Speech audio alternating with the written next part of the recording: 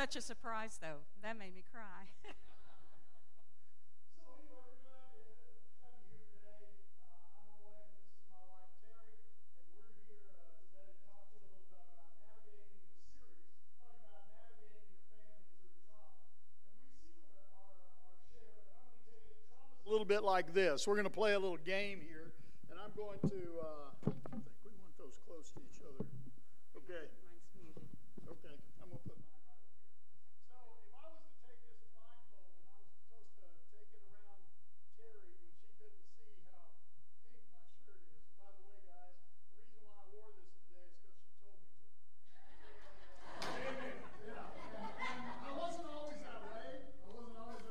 But back when I used to have long curly hair, then I would argue about those things, but no. All right, so if I was to turn Terry around and I was to put her over here, and I was to tell her where to go, and turn around here, and I would tell her, come forward, come forward, come forward, come forward, come forward. Whoa! As you can see, she's not sure where she's going, but I would tell her like to turn to her left, and go one step, and then turn right, and they're still in trouble, go left, side step, there you go, and you're going around the stairs. So when you're going through trauma, when you're going through grief, when God's taking you through those things, sometimes you need to listen to Him. You need to listen to where He's taking you and where He wants to do. It's my turn, and I'm a little scared. Okay. You trust me? Oh. Listen very carefully. Okay. All right. Okay. Okay, you ready? Yep. Slide to your left. Slide to your right. Now do chop, chop, chop.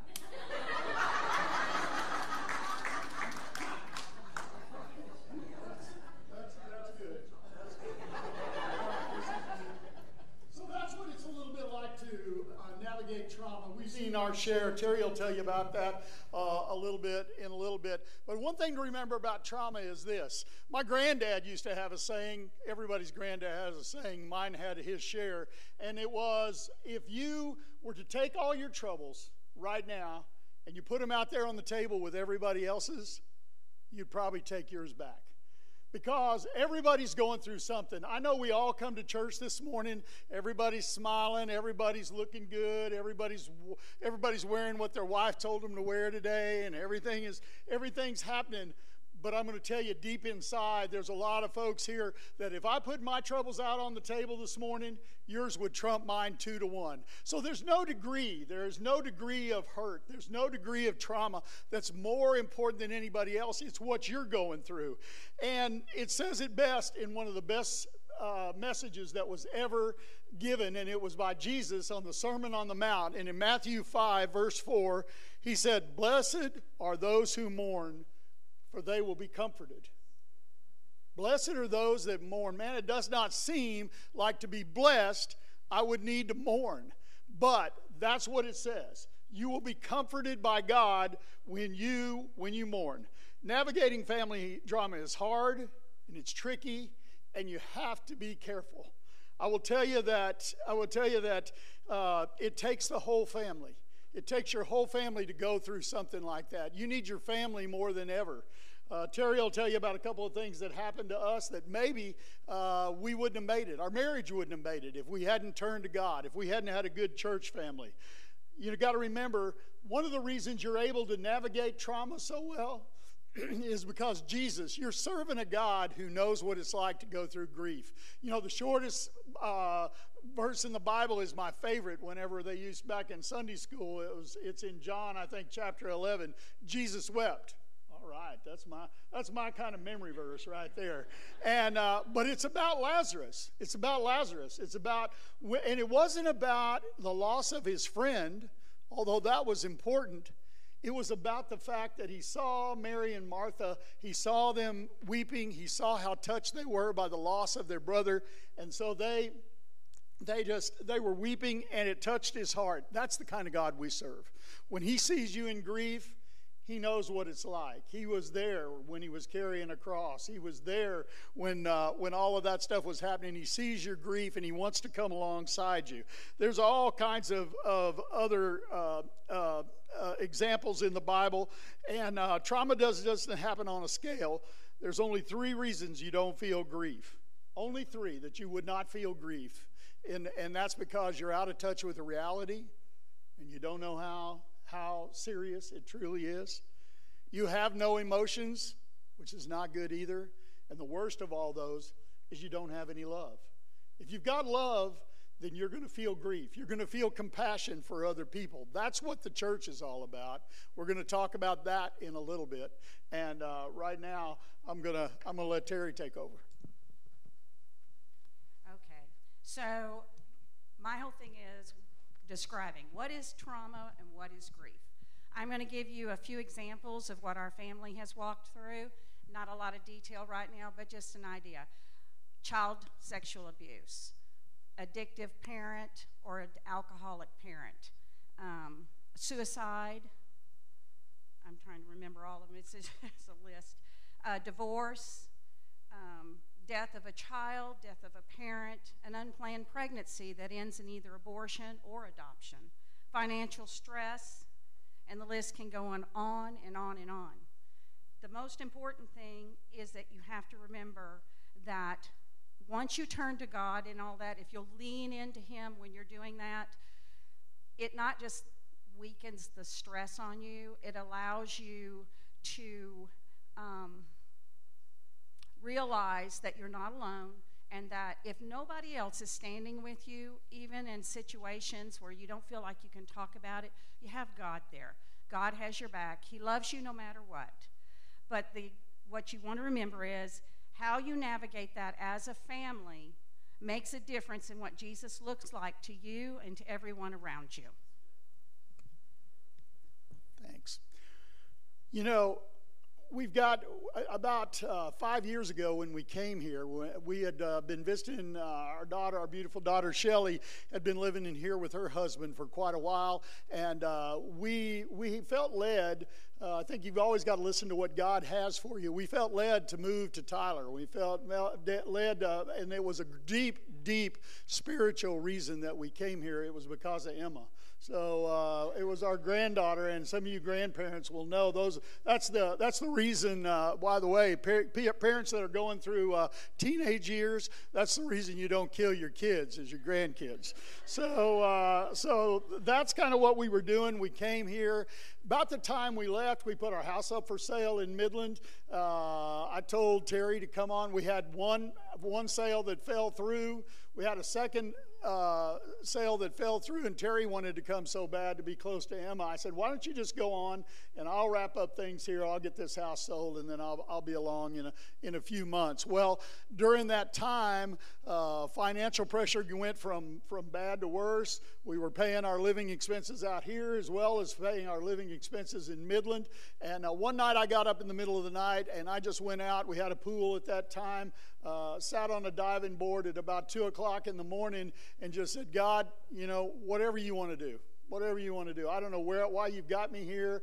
If you want me to be broke, I've done broke before. You can put me there, and I'm quite comfortable for most of our life. Somebody asked me last year how Terry and I made it through 42 years. I think for 38 years we were too broke to quit. So I don't know if anybody feels that way, but anyway, I'm out of here as soon as I can afford to go somewhere. But anyway, that's the kind of way it was. 2 weeks later, I got the opportunity to do what I'm doing now, and I'll explain that a little bit better here in a little bit, because most people don't know what I do now. But how do you navigate the trauma? Well, first of all, you don't give up. Many times Jesus comes through right at the breaking point. Right when you're just about to break, Jesus comes through. You got to do 2 things when that happens. Express it to your friends. That's what a church family's about. We're going to talk more than a little bit about that here in just a little bit. And confess it to God, because God will take you wherever He wants you to go. He's trying to do something in your life. And again, trauma doesn't happen on a scale. And you don't do it the world's way.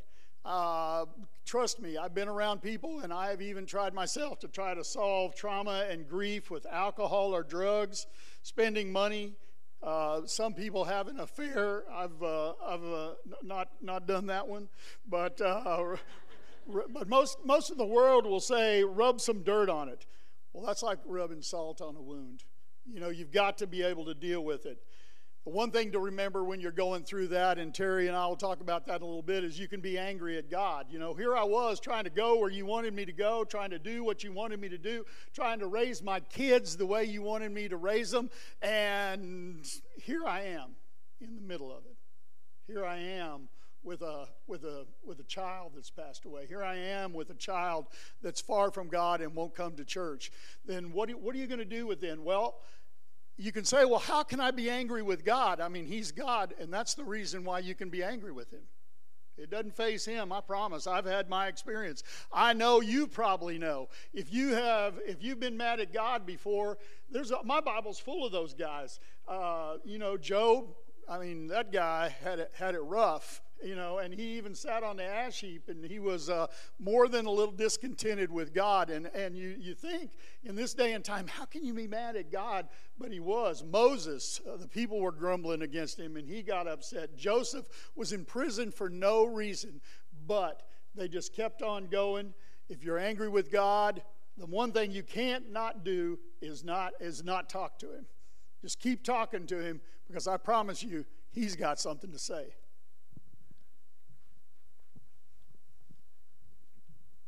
So you know, those stools are not made for actually sitting on. Doesn't work. Okay. I would say, I've got it all here. Don't be afraid to meet your pain head on. It does take time to heal. It says time heals all wounds. No, time doesn't heal wounds. What heals your wounds is that God gives you distance from the pain, works with you to heal through the wounds. It took a long time, I can promise you, for me. Don't try to ignore, deny, or shut down your feelings. The stress from doing that will certainly eat you from the inside out. Know that the enemy is just hoping to take you out of the game and will use all your pain, distress, depression, and insecurity to blind you to God's great love, compassion, healing, mercy, and grace. So many times in Scripture, God reaches out to us to comfort us. So here's a few examples. Proverbs 3:5-6. Trust in the Lord with all your heart. Do not depend on your own understanding. Seek His will in all you do, and He will show you which path to take. Psalms 35, Part B. Weeping may last through the night, but joy comes with the morning. Lamentations 3:31-33.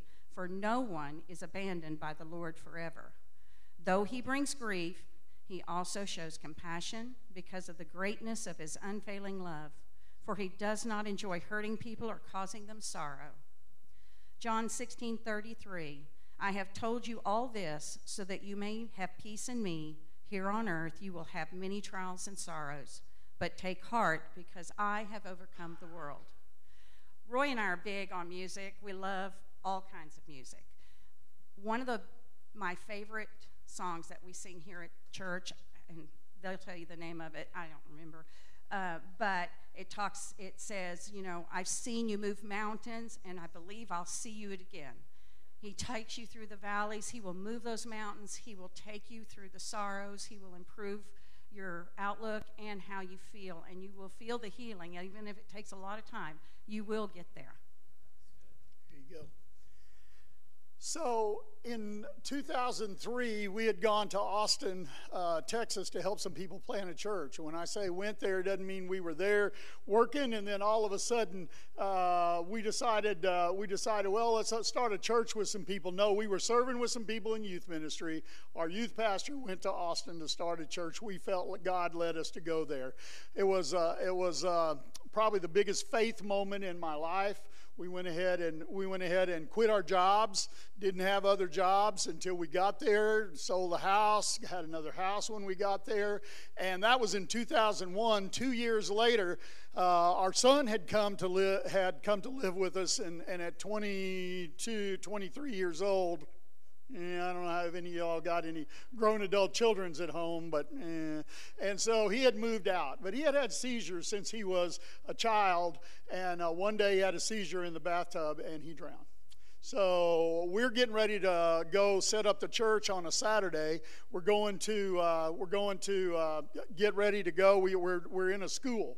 We're starting a church there. We didn't have a building, so we were meeting in a school. And a guy knocks on our door, and he's got on a suit and tie. I didn't know it. He was a police chaplain, and he says, "Are you Shannon Jackson's dad?" Any of you fathers who have ever had an older man in a tie like that, you don't know what your boy has done, particularly when he's a police chaplain. And so I said, "Yes, I am." And he said, "I hate to tell you this, but your son is gone." So I end up, and like most of you dads, like I said, everybody processes grief differently. I went into management mode. I remember it was cold. It was in January. I remember it was rainy outside. And I said, well, that's a piece of bad news, because I didn't know how to handle it. For you parents that have ever lost a child, it's from the time they're little and you hear that screeching sound in the front yard, or you turn around in the store and they're not there. It's your worst nightmare come true. So you sit there and you say, okay, how am I going to handle this? And then for me, it was, how am I going to tell Terry? And she'll talk about that in just a minute. But what you do is you go in, you get your family, you get your church family to come along with you. And the first thing you do when something like that and you're hit with that piece of news is you don't give up. In Isaiah 7 and 9, if you do not stand firm in your faith, you will not stand at all. You know, you got Jesus. We're all taking him out for a drive here. But when something like that happens, and again, my grief is no, yes, that's a bad piece of news. There's a lot of you guys that are dealing with more than that. And I'm going to tell you that it's time to take God out for a drive. I mean, really, through some rough country, and he's going to be there. I mean, he's kind of like the Ram truck of beings. You know, he'll be there with you, and he won't give up. And that's when you find out about it. You need to don't be afraid if you're going through a tough time and you're going through trauma. Don't be afraid to get counseling. Now, your first thought, and I'm going to talk about Alex like he's not in the room. Your first thought is, I got to go to my pastor, and that may be a good place to start. I have found, just between you and me, pastors sometimes are not the best counselors in the world.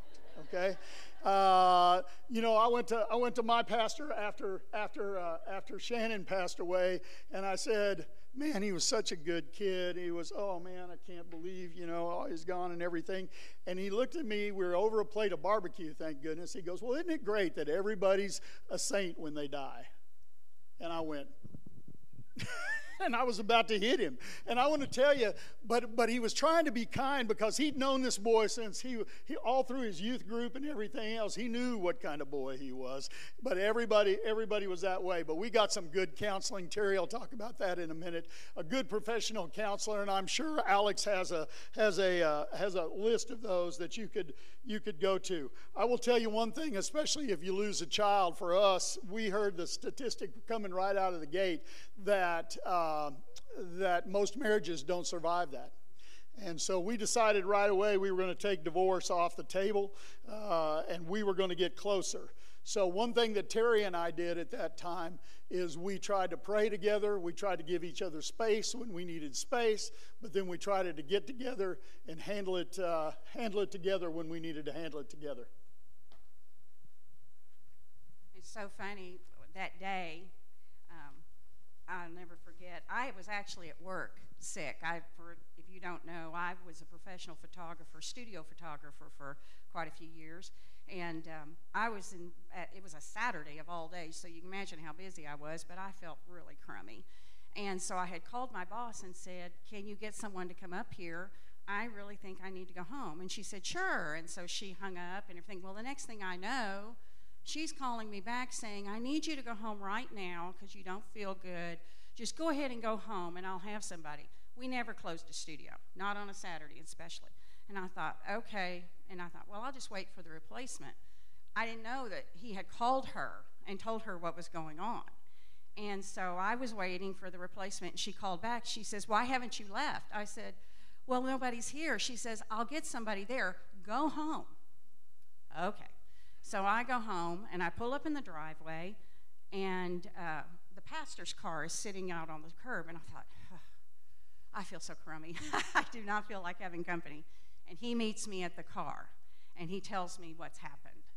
And all I remember from that point till probably mid-afternoon is screaming. All I could do was scream. And I was lucky because he was in management mode. I was in screaming mode, so all he could do was sit there and hold me while I screamed.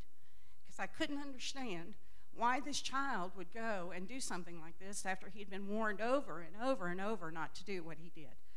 But luckily, through all the grief, I'll give you a bit of wisdom God gave me. I've grieved and grieved and grieved and beat myself up and didn't understand what I did wrong. And finally, God woke me up in the middle of the night, which is where he usually talks to me because I'm a blabbermouth, and the only time I can hear him is when I shut up. So he told me, that grief is not yours. That guilt is not yours. He walked his own path that I had for him. It was not your path to walk. Let it go. And the healing started. But what I would tell you is you need to be the church. That day when I got home, after all of the screaming and crying and everything, when I finally went into a catatonic state, basically, all I know is that we had a brand new church. Literally, we had opened on Easter Sunday of 2002. He passed in January of 2003. We were a brand new church. And all of a sudden, my living room and kitchen and everything, my house was full of people. And it was just amazing to watch. Most of them new believers, and all they did was show up. They didn't have to say anything. So I would tell you, don't be afraid to be the church. Don't worry about having the right words, because sometimes just your love and compassion is what will count. Don't be afraid to just sit quietly and listen and to call and check on somebody. I promise you, if God has put somebody on your heart or on your mind, there's a reason. Call them. Don't wait and think, oh, I'll call them tomorrow. If all of a sudden you start thinking, gee, I wonder how Cassie's doing today. I know she's got a move coming up. Oh, I'll call her tomorrow. No, call her today, because she probably has a burden that she could lift just by talking to you. So, I'm going to give you this. 2 Corinthians 1:4 says, He comforts us in all our troubles so that we can comfort others. When they are troubled, we will be able to give them the same comfort God has given us. With that grief, of course, came guilt. As I said, I can beat myself up better than anybody. What I discovered was that losing my child was actually the straw that broke the camel's back. I had buried so much trauma and grief and pain from childhood on that his loss was what finally drove me to emotionally and physically non-functionality. I literally could not get out of bed. I'd come home from work. He'd say, you want to go eat? Nope, I want to go to bed. And if he said, no, we're going to go eat, I would just start crying because I just couldn't function anymore. They thought at one point I was having a heart attack. And so they ran me to the hospital in an ambulance. Nothing wrong with my heart. I had a very wise doctor that came in finally. He had been with me all this time, but he never knew I had lost my child. He said, I just can't put my finger on it. Has something traumatic happened to you recently? And I said, well, not recently. About 2 years ago, I lost my child. He goes, you're in clinical depression. I said, okay, well, I was raised, pull yourself up by your bootstraps and march on down the road. It wasn't working for me. So he gave me a mild antidepressant. Within 3 days, I was beginning to feel like my old self again. And in the meantime, our pastor, he and his wife wisely were in counseling as well, always, and they had us go and see this lady who's a Christian counselor.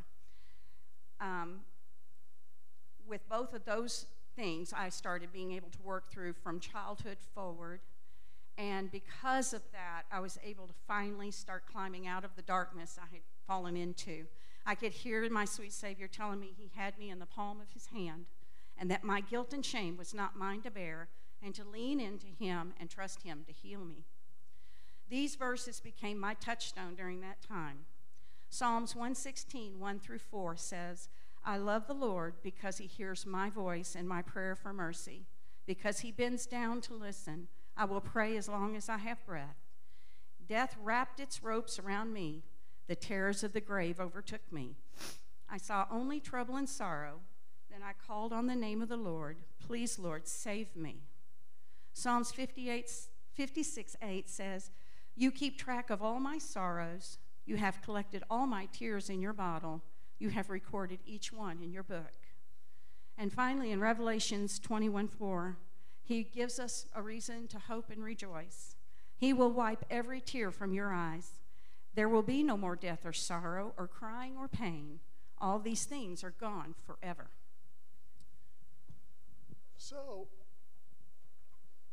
a lot of people don't quite understand, because I'm gone all the time, what I do for a living. So I'm a court-appointed receiver. What that means is we were leaving Midland, and I was called by some folks out in far west Texas to run a 138,000-acre cattle ranch that had a lot of oil and gas on it, and so and 5 family members that, just like your family, had more money, so much money that they couldn't get along. Yeah, so that was what I thought. If you had all that money, why couldn't you get along? Well, these guys thought they were in control of their lives.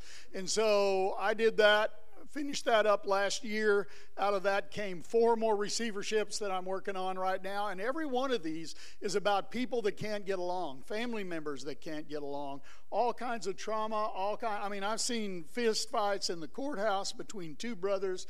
I've seen all of those things, and every day I just go and show up and try to show Jesus in what I'm doing. So that's the thing that kind of sets me up. So people always ask me, well, how did you get to doing what you're doing? It's all the stuff we're talking about today. It's about losing a child. It's about when my oldest daughter came to see us when we were living in Abilene, and for you parents that have got grown children, and with her kids, she's saying, I don't think my husband and I can make it anymore, and we thought we might move over here with you and Mom. Yeah, and I did what most dads would do at that point. I said, gee, that'd be great. We'd love to have y'all around. And then, of course, the most traumatic one, we thought we were supposed to be here. We never knew quite what reason. And then a little over 2 years ago, this beautiful girl that was on the screen, who had gone to Christian college out at Liberty, had gone out to Lynchburg to serve the Lord and find the perfect man and everything. We found out that that man had made some mistakes and was going to go away to jail. So we're sitting here trying to help her and her 2 kids and try to navigate that. Well, how do I get set up for doing what I do every day? I've navigated a lot of trauma in my life.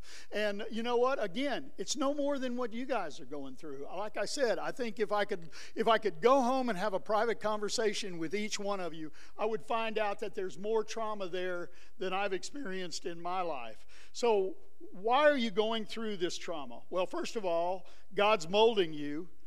Trusting God, He draws you close, and He's building your faith. He's molding you into His image. I'm talking about somebody, like I said, that has gone through grief. When we decide, and so those are the things that He's doing this for, and you need to decide why. My 2 pages went together. You're going to have to, yeah. So, and why does He do that? It's like David and Goliath. It's like David and Goliath. You know, if you'll remember, Saul was going, you're a boy. How are you going to go out and you're going to fight this big Philistine guy? How are you going to do all of that? And he says this. But David said to Saul, your servant has been keeping his father's sheep. When a lion or a bear came and carried off a sheep from the flock, I went after it, struck it, and rescued the sheep from its mouth. When it turned on me, I seized it by its hair, struck it, and killed it. Your servant has killed both the lion and the bear. This uncircumcised Philistine will be like one of them, because he has defiled the armies of the living God. The Lord, I love this, the Lord who rescued me from the paw of the lion and the paw of the bear will rescue me from the hand of the Philistine. That's what it's all about. That's about every one of the traumas that you've gone through has not been wasted. They're there just so that you can help other people and so that you can build your faith. I would encourage you to have each other's backs. No one could or know my pain like Roy could because we were in the same pain. Great trauma or grief can either drive you apart or make you a stronger unit able to fight against the darkness. When we had to decide where to bury our child, we made the decision to take him back to Midland, where he was raised. Many did not understand why, even my own family, but on the day of his funeral, not only did members of our brand new church in Austin drive up to attend, but the church was full from so many in Midland. We used to joke because he would change girlfriends and jobs like you change underwear. So we'd say, that side was his former employers, that side is his former girlfriends, and this is the rest of us. So if we had not understood why we kept going week after week, year after year, that day explained it all. To us, to our family, and to his friends. The church wasn't full because we were some great family. The church was full because they had invested in us. They invested their time and their love in our family. And we, in turn, had invested our time and love into them. We had done life together. I can't think of a stronger encouragement for you to have to find a small group, a life group. That's who will hold you up in times of great trauma. They are your family. Your family, when you are in great trauma, will not be able to hold you up because they're in trauma too. So find you a life group. It's vital to your survival, I think. All right, wrapping it up. There's two things. I'll reiterate what Terry just said. That's a big word. I'll remind you of what Terry just said. If you're not in a life group, you're missing it. And Randy didn't just pay me to say that. That is absolutely the truth. I tell people all the time, we went and helped start a church. We love the church. But I'm going to tell you something again, aside from Alex. If I was just coming for the preaching on Sunday morning, I wouldn't be a part of the church. I need you, and I hope you need me, because we need to help each other up. You never know when you're going to get that phone call. You never know when that man's going to show up on your porch. You never know. So you've got to be strong enough to tell somebody else, I'm hurting, I've got a problem. And then you've got to be receptive enough that when somebody tells you they're hurting, you say, come on, let's get a cup of coffee. Let's go out and have lunch. Let's come along beside you and do that. And the reason why you do that, I'm going to tell you, the last thing we're going to tell you is because we're not home yet. Why is grief and why does trauma come into your life? We're not built for this place. This isn't where we're supposed to stay. Millions and millions of years, we're going to have no trauma, no grief. It's going to be great. I'm going to be there wearing my pink shirt. It's going to be fantastic. But for today, this isn't heaven yet. So today, if you don't know that you have that promise of heaven, if you don't know you have that hope, go see Pastor Alex, come see me, come see Terry, come see somebody, because we can give you that hope today. Let's pray. God, thank you for this time. Thank you for the fact that you're there for us, that we can lean on you no matter what it is. And God, just give us your comfort today. For it's in Jesus' name I pray. Amen.